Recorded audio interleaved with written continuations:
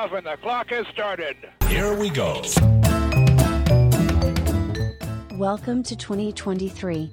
Another year of 20 minutes you'll never get back. Here's Doug. Thank you, Amy. And yes, this is 20 minutes you'll never get back. My name is still Doug Prazak. It has not changed over the transition from 2022 to 2023. Welcome, everybody. Hope you had a nice holiday, however you celebrated. And New Year's. So, yeah, out here on the West Coast, we watch the ball drop from the East Coast feed at 9 o'clock our time. It's just a lot easier. None of that nonsense thing up till midnight. Did anybody go to any of those exciting New Year's Eve parties? You know, I watched those people in the rainy Times Square, and I just wondered why. Maybe it's just because I'm old. I don't know. And to start the new year, I was taking a look back at the city and country downloads of this particular podcast. You know, checking to see if Iceland was there. It wasn't. But I also saw some new places. You know, of course, I've got my friends in Germany and France, Lincoln, California, Milpitas, and Taylor, Michigan. But yes, there were a couple of new ones on the list, and I love the names. First one is Wrocław in Lower Silesia. Sorry if you're from Lower Silesia. That's in Poland. There's the Port of Spain. I guess the entire Port of Spain tuned in. And this is my favorite new town name. Chessington in Kingston upon Thames. I just love that. Where are you from? I'm from Chessington in Kingston upon Thames. You know, there's 18,000 people there, but someone decided they had 20 minutes to spare. You know, Doug, I have been there. It's quite lovely. In particular, the Chessington Oak Tavern on Bridge Road. Well, there you go. There's some endorsement from Graham. If you're ever in Chessington in Kingston upon Thames, head over to the Chessington Oak Tavern on Bridge Road.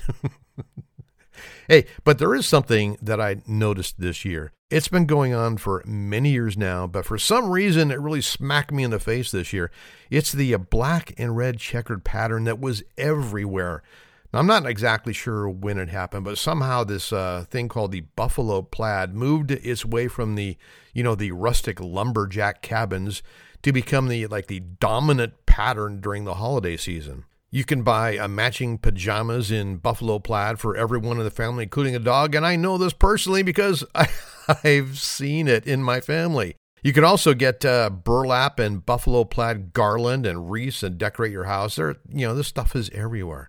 But from whence forth did this plaid come to be? Well, my New Year friends, you know what I did between the holidays. That's right. I did some research so you could enjoy your New Year's Eve. For those of you not in the United States, I don't know how, when you guys celebrate the holidays or Christmas, whatever, if you experience the red and black checkered pattern, but it is all over here. So what is the deal with buffalo plaid? Well, if you're unfamiliar with buffalo plaid, and how many times can I say buffalo plaid in this podcast? Anyway, if you're unfamiliar with it, it's traditionally a red and black fabric that's consisting of two colored yarns woven into stripes to create large intersecting blocks. That's the definition.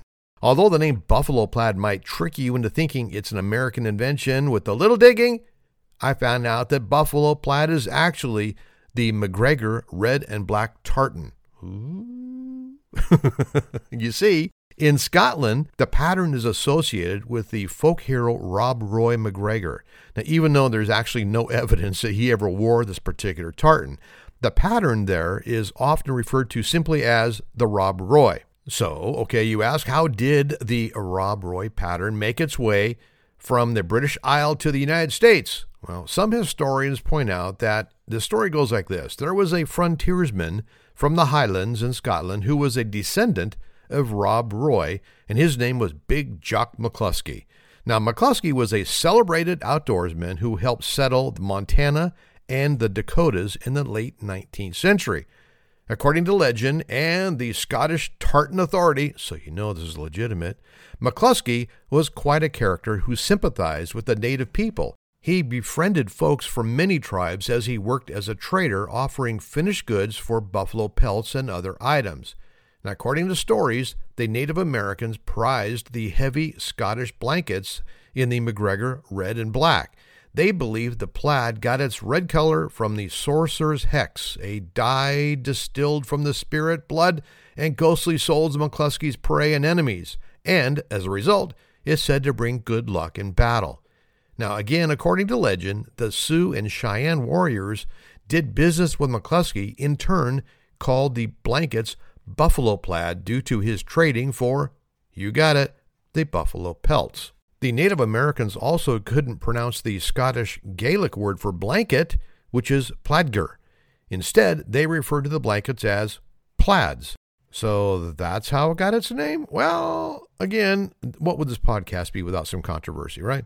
There are a couple of other theories to the origin of the buffalo plaid. One is that Jock McCloskey, you know, from the Clan MacGregor, was also the proud owner of a herd of buffalo. That just seems pretty cut and dried.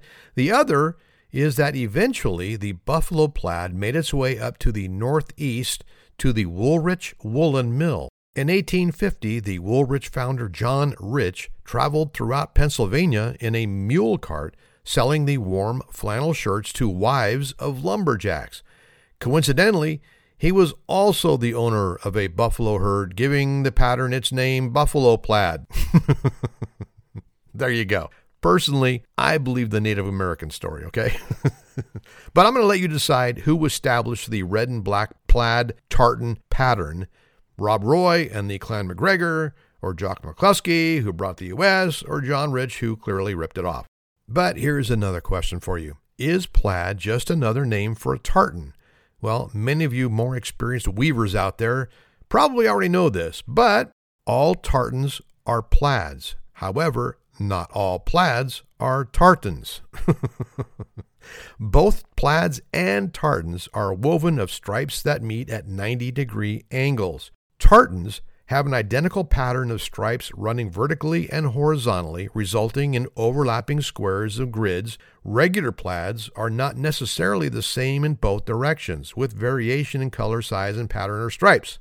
In addition, tartan is almost always woven in a 2/2 twill pattern, whatever the hell that is, which forms the illusion of new colors blended from the original ones. Well, as we already know, the word plaid comes from the Gaelic word for blanket, and is used to describe a large kind of kilt worn over the shoulder and not the fabric pattern itself. It's hard to say how much of the history of the buffalo plaid is true and how much is legend, but we can say is that the pattern is an iconic Christmas one. Lastly, how did plaid, once associated with Paul Bunyan and lumberjacks, become the unofficial plaid of Christmas? Well, the association of the tartan, the buffalo plaid, with Christmas is mainly because of the Scots and their love of celebrating the winter solstice in the cold, all wrapped up in their plaid, or blankets. Scottish immigration at the end of the 18th century contributed to plaid gaining more popularity in the United States. The buffalo plaid has become a symbol of comfort and warmth, which is why it's popular in the winter holidays. Everything you want to know about the buffalo plaid, and probably a whole lot you really didn't want to know. So there you go. Whether you wear it, or you decorate with it, or you hang it up, or you wrap packages with it, or you subject your dog to it, now you know how buffalo plaid came to be. You can thank Big Jock McCloskey for that. Well, I think it's time to take a break, because when we come back, the real point of this podcast is some news stories I'm guessing you probably missed.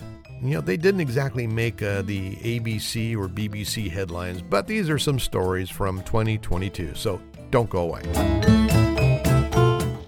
In every land, on every acre, you hear them praising Studebaker, the car they want to drive in 55. Far more beauty than you've ever seen, brand new power like you've never seen. See the Studebaker for 55. So take a tip and take a ride in it. Let her rip, you seem to glide in it. What a pip, you'll feel such pride in it. Here's the reason why. Yes, the big new Studebaker is the 55 Star, America's big new value buy. So if you want the car that's made for you, if you want a perfect trade for you, see the Studebaker for 55. See the Studebaker for 55. Well, that was a happy little way to get 2023 going, wasn't it? Now, for those of you, let's see, probably 92% of anybody listening to this podcast, Studebaker used to be a car. A big car. Sadly, I remember them. After all that Buffalo stuff and Studebaker, now it's time to get to the real topic of the show. News you might have missed in 2022. Now, for some of you, you've probably been following these stories since the news first broke. You're on it. But for the rest of us, these are some stories that just didn't make the front headlines, if you know what I mean. So here we go. This is what happened in 2022. This happened in Paris in November. Undertaker Isabelle Plumereau, she cycled around Paris on her new invention, the bicycle hearse. She hopes it will bring a new, quote, green way of conducting funerals to the French capital. It's quieter, environmentally conscious burials are a small but growing trend, and Plumereau says transporting the coffin with a specially designed cargo bike can make the funeral a bit more down to earth. Bicycle hearses already exist in a few other countries, including Switzerland and Denmark, but hers would be Freudian slip, but hers would be a first in France. She adds, everyone walks at the same pace behind a bicycle hearse, and we hear each other. We hear the sounds of nature all around us. In my view, this is the best way to console yourself. Good for you. This one is also from November in the UK. All right. Police broke down the doors of a London art gallery to save a woman slumped unconscious over a table. Well, it turns out the lifeless woman they've been trying to save was in fact an art installation entitled Christina, which is on display at the London Gallery. They discovered Christina was made of packing tape and a foam filler. The work was commissioned by Steve Lazarides, who cares, who was Banksy's former agent and the dealer at the Laz Emporium. A worker in the gallery had just locked up and gone upstairs to make a cup of tea. She came down to find the door off its hinges and two confused police officers. London's Metropolitan Police were responding to a call about a person in distress at the gallery. Officers forced their way into the address where they uncovered the person was in fact a mannequin. The installation features a woman wearing trainers, that's tennis shoes, and a yellow hoodie, slumped face forward in a bowl of soup, her long blonde hair concealing her face. This next story comes from Idaho. A serial world record breaker, David Rush, he teamed up with a neighbor to earn the title for the most toots of a party blower in 1 minute. Rush has broken more than 250 Guinness World Records, get a life, to promote STEM education, and he previously attempted to break the record on 2 separate occasions with collaborators, but each attempt was disqualified for various reasons. What goes wrong with party hornblower tooting? Anyway, Rush teamed up with a friend's daughter for his latest attempt at breaking the record of 78 toots, which was set by British duo Radzi Chinyanganya and Greg James in 2018. The record has rules including each toot must extend the blower to a full 9 inches. That's what she said. I'm sorry. And the participants may not touch their blowers at the same time. Oh, God. Rush and his partner set the record with a qualifying run of 86 toots. This is from back in June, in case you missed it, in Switzerland. Ceylon, S-A-I-L-L-O-N. Anyway, it's in Switzerland. Swiss concept artist brothers Frank and Patrick Ricklin have created a 0-star hotel installation. Take that, Yelp. Their hotel is essentially a double bed on a platform with 2 bedside tables and lamps. There are no walls, no ceiling, no doors to provide any privacy or shelter. They have set up their Null Stern Suite, that's German for 0 stars, by the way. They set it up on a roadside next to a gas station in the village of Seyon in the southern Swiss canton of Valais. They say the intention is to make guests think about the problems in the world and inspire them to act differently. Guests are invited in their half-sleep to consider topics like climate change, war, and humanity's endless quest for perfection and the damage it causes the planet. Yeah, that's what I'm thinking in a hotel with no doors, no walls, no ceiling, out on a platform. Frank says, quote, "Sleep is not the point. What's important is reflecting about the current world situation." Brother Patrick added, "In a nutshell, now is not the time to sleep. We have to react." Oh, trust me, you're not sleeping. Oh, shoot, they're only available from July to September. I'm sorry. Oh, and the price for the Imperfect Night's Sleep is 325 Swiss francs or $337. Oddity Central reported earlier this year that a 31-year-old man in Seoul, South Korea, has been ordered to pay his ex-girlfriend $1,150 after an argument ended with him urinating into her Louis Vuitton handbag. What? The incident took place in October as the couple argued about her spending habits. The spiteful boyfriend took her bag, unbuttoned his pants, and, well, he just let loose in the bag as the woman looked on. He later tried to cover up the evidence by pouring liquid deodorant into the bag, but DNA tests confirmed the presence of urine and tied it to him, and then he confessed. This next story was from September of last year, and it comes out of Amsterdam. It says here that Kint Clinics in Amsterdam is noted for treating anxiety, phobias, and PTSD.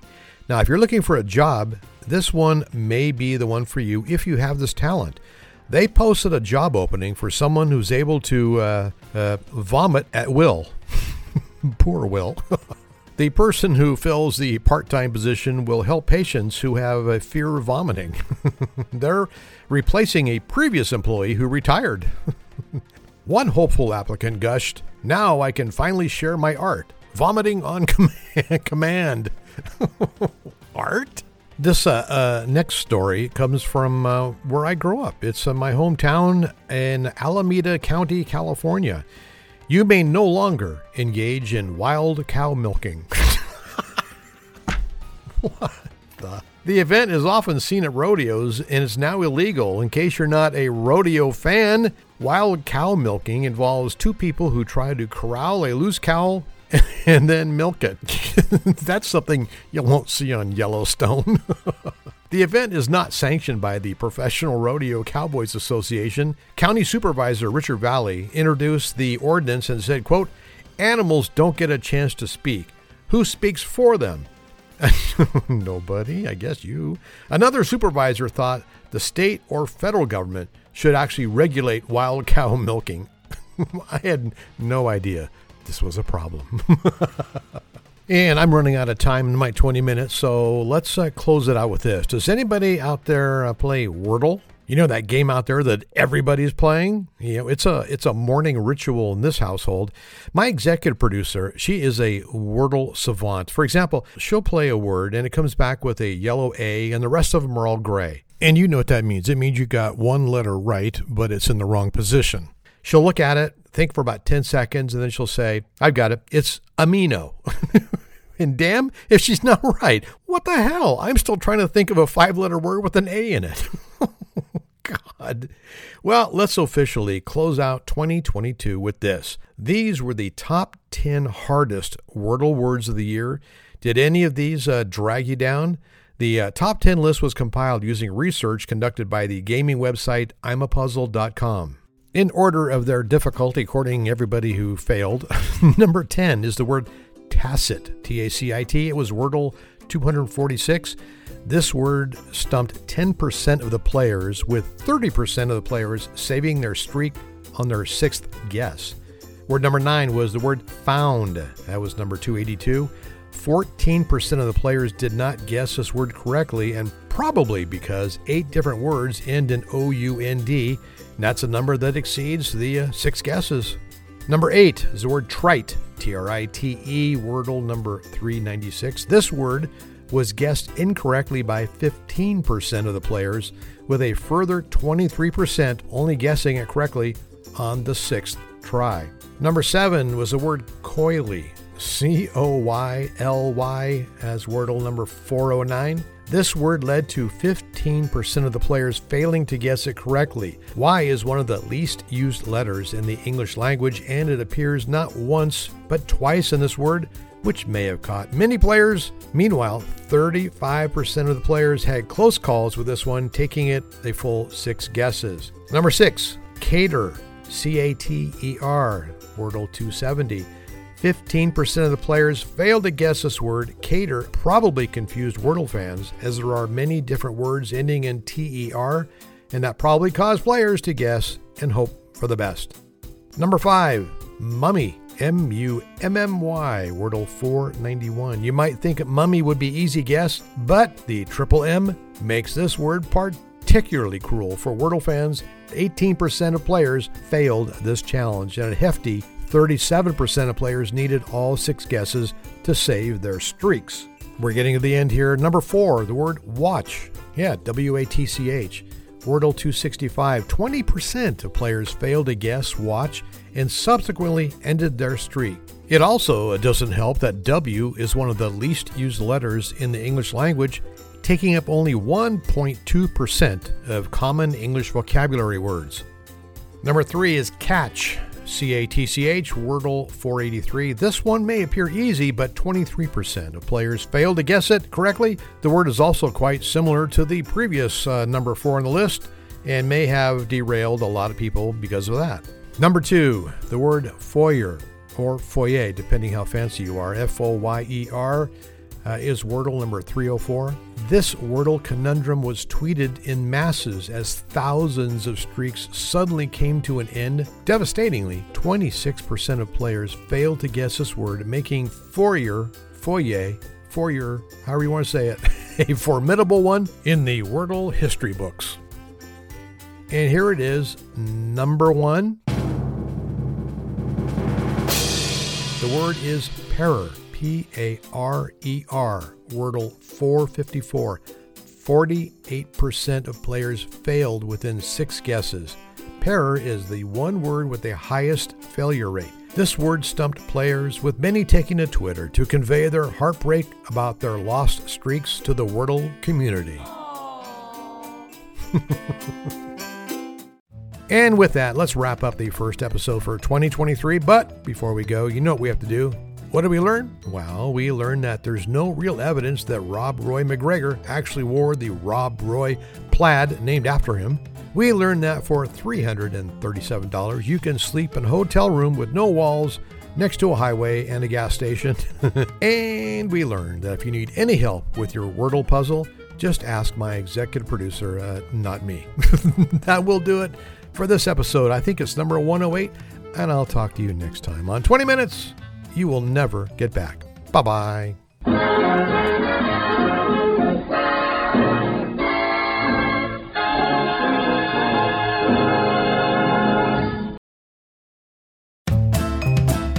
Hi, it's me again, Doug. I want to take up a couple more seconds of your time just to remind you, if you want to stay informed of when the next podcast is posted, all you need to do is sign up at on that Instagram machine. It's at 20MYNGB, 20MYNGB, and that means 20 minutes you'll never get back. If you sign up there, you'll always see when the next podcast is uploaded. And if you want to leave some comments, by all means, please do go to the website at 20minutespodcast.com. So it's 20minutespodcast.com, and you can leave your comments there. It also tells you how you can be an announcer for the show. So take a look at those two things if you'd like, and stay informed. And as always, thank you very much for listening to 20 Minutes You'll Never Get Back. Bye-bye.